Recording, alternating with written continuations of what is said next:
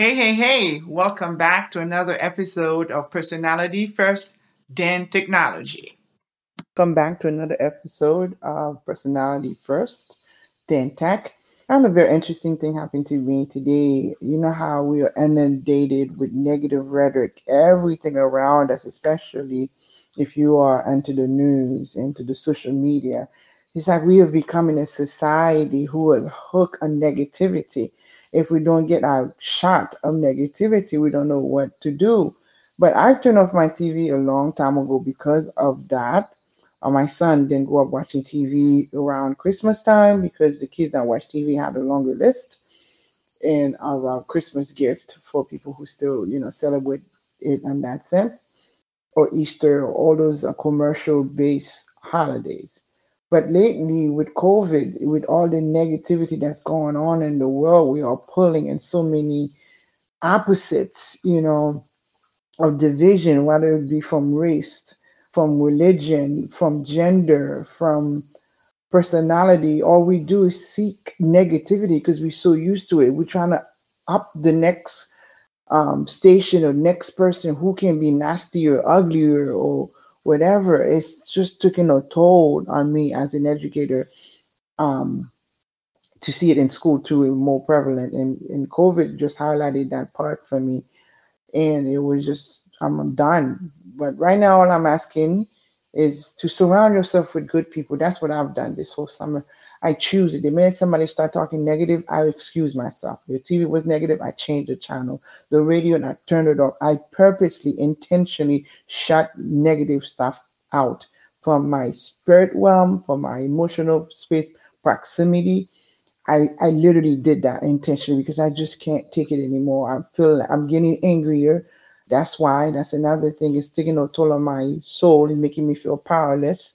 And when you feel powerless, the first thing you do is angry, get lash out. That's what fear is. It's the powerless inability to do something.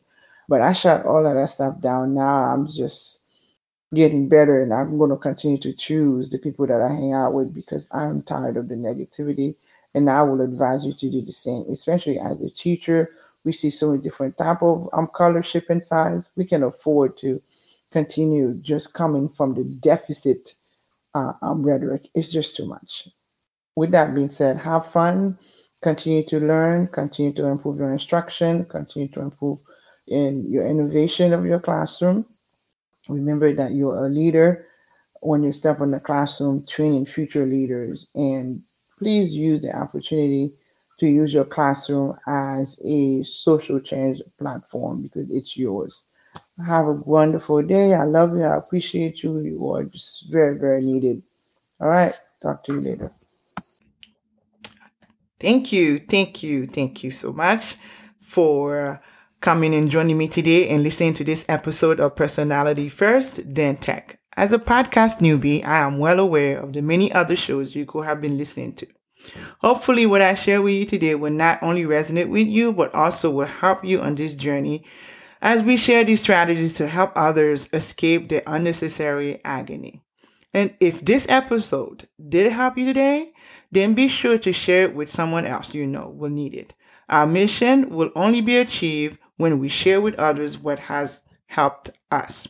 I hope I can help you even further by sharing with you how to build our tribe of educators and even sub tribe that is built to last. It's hard for me to share over audio, so if this is something your colleagues need, then be sure to look out for an opportunity to get a free PDF of tech integration do's and don'ts, which will be announced in one of our episodes. I want to help you apply these 3 secrets of technology integration to step into your role as a leader to help me end the endless suffering of classroom educators not feeling comfortable with technology or feeling overwhelmed and lost. Thanks again for tuning in, and I'll see you in the trenches, my friend.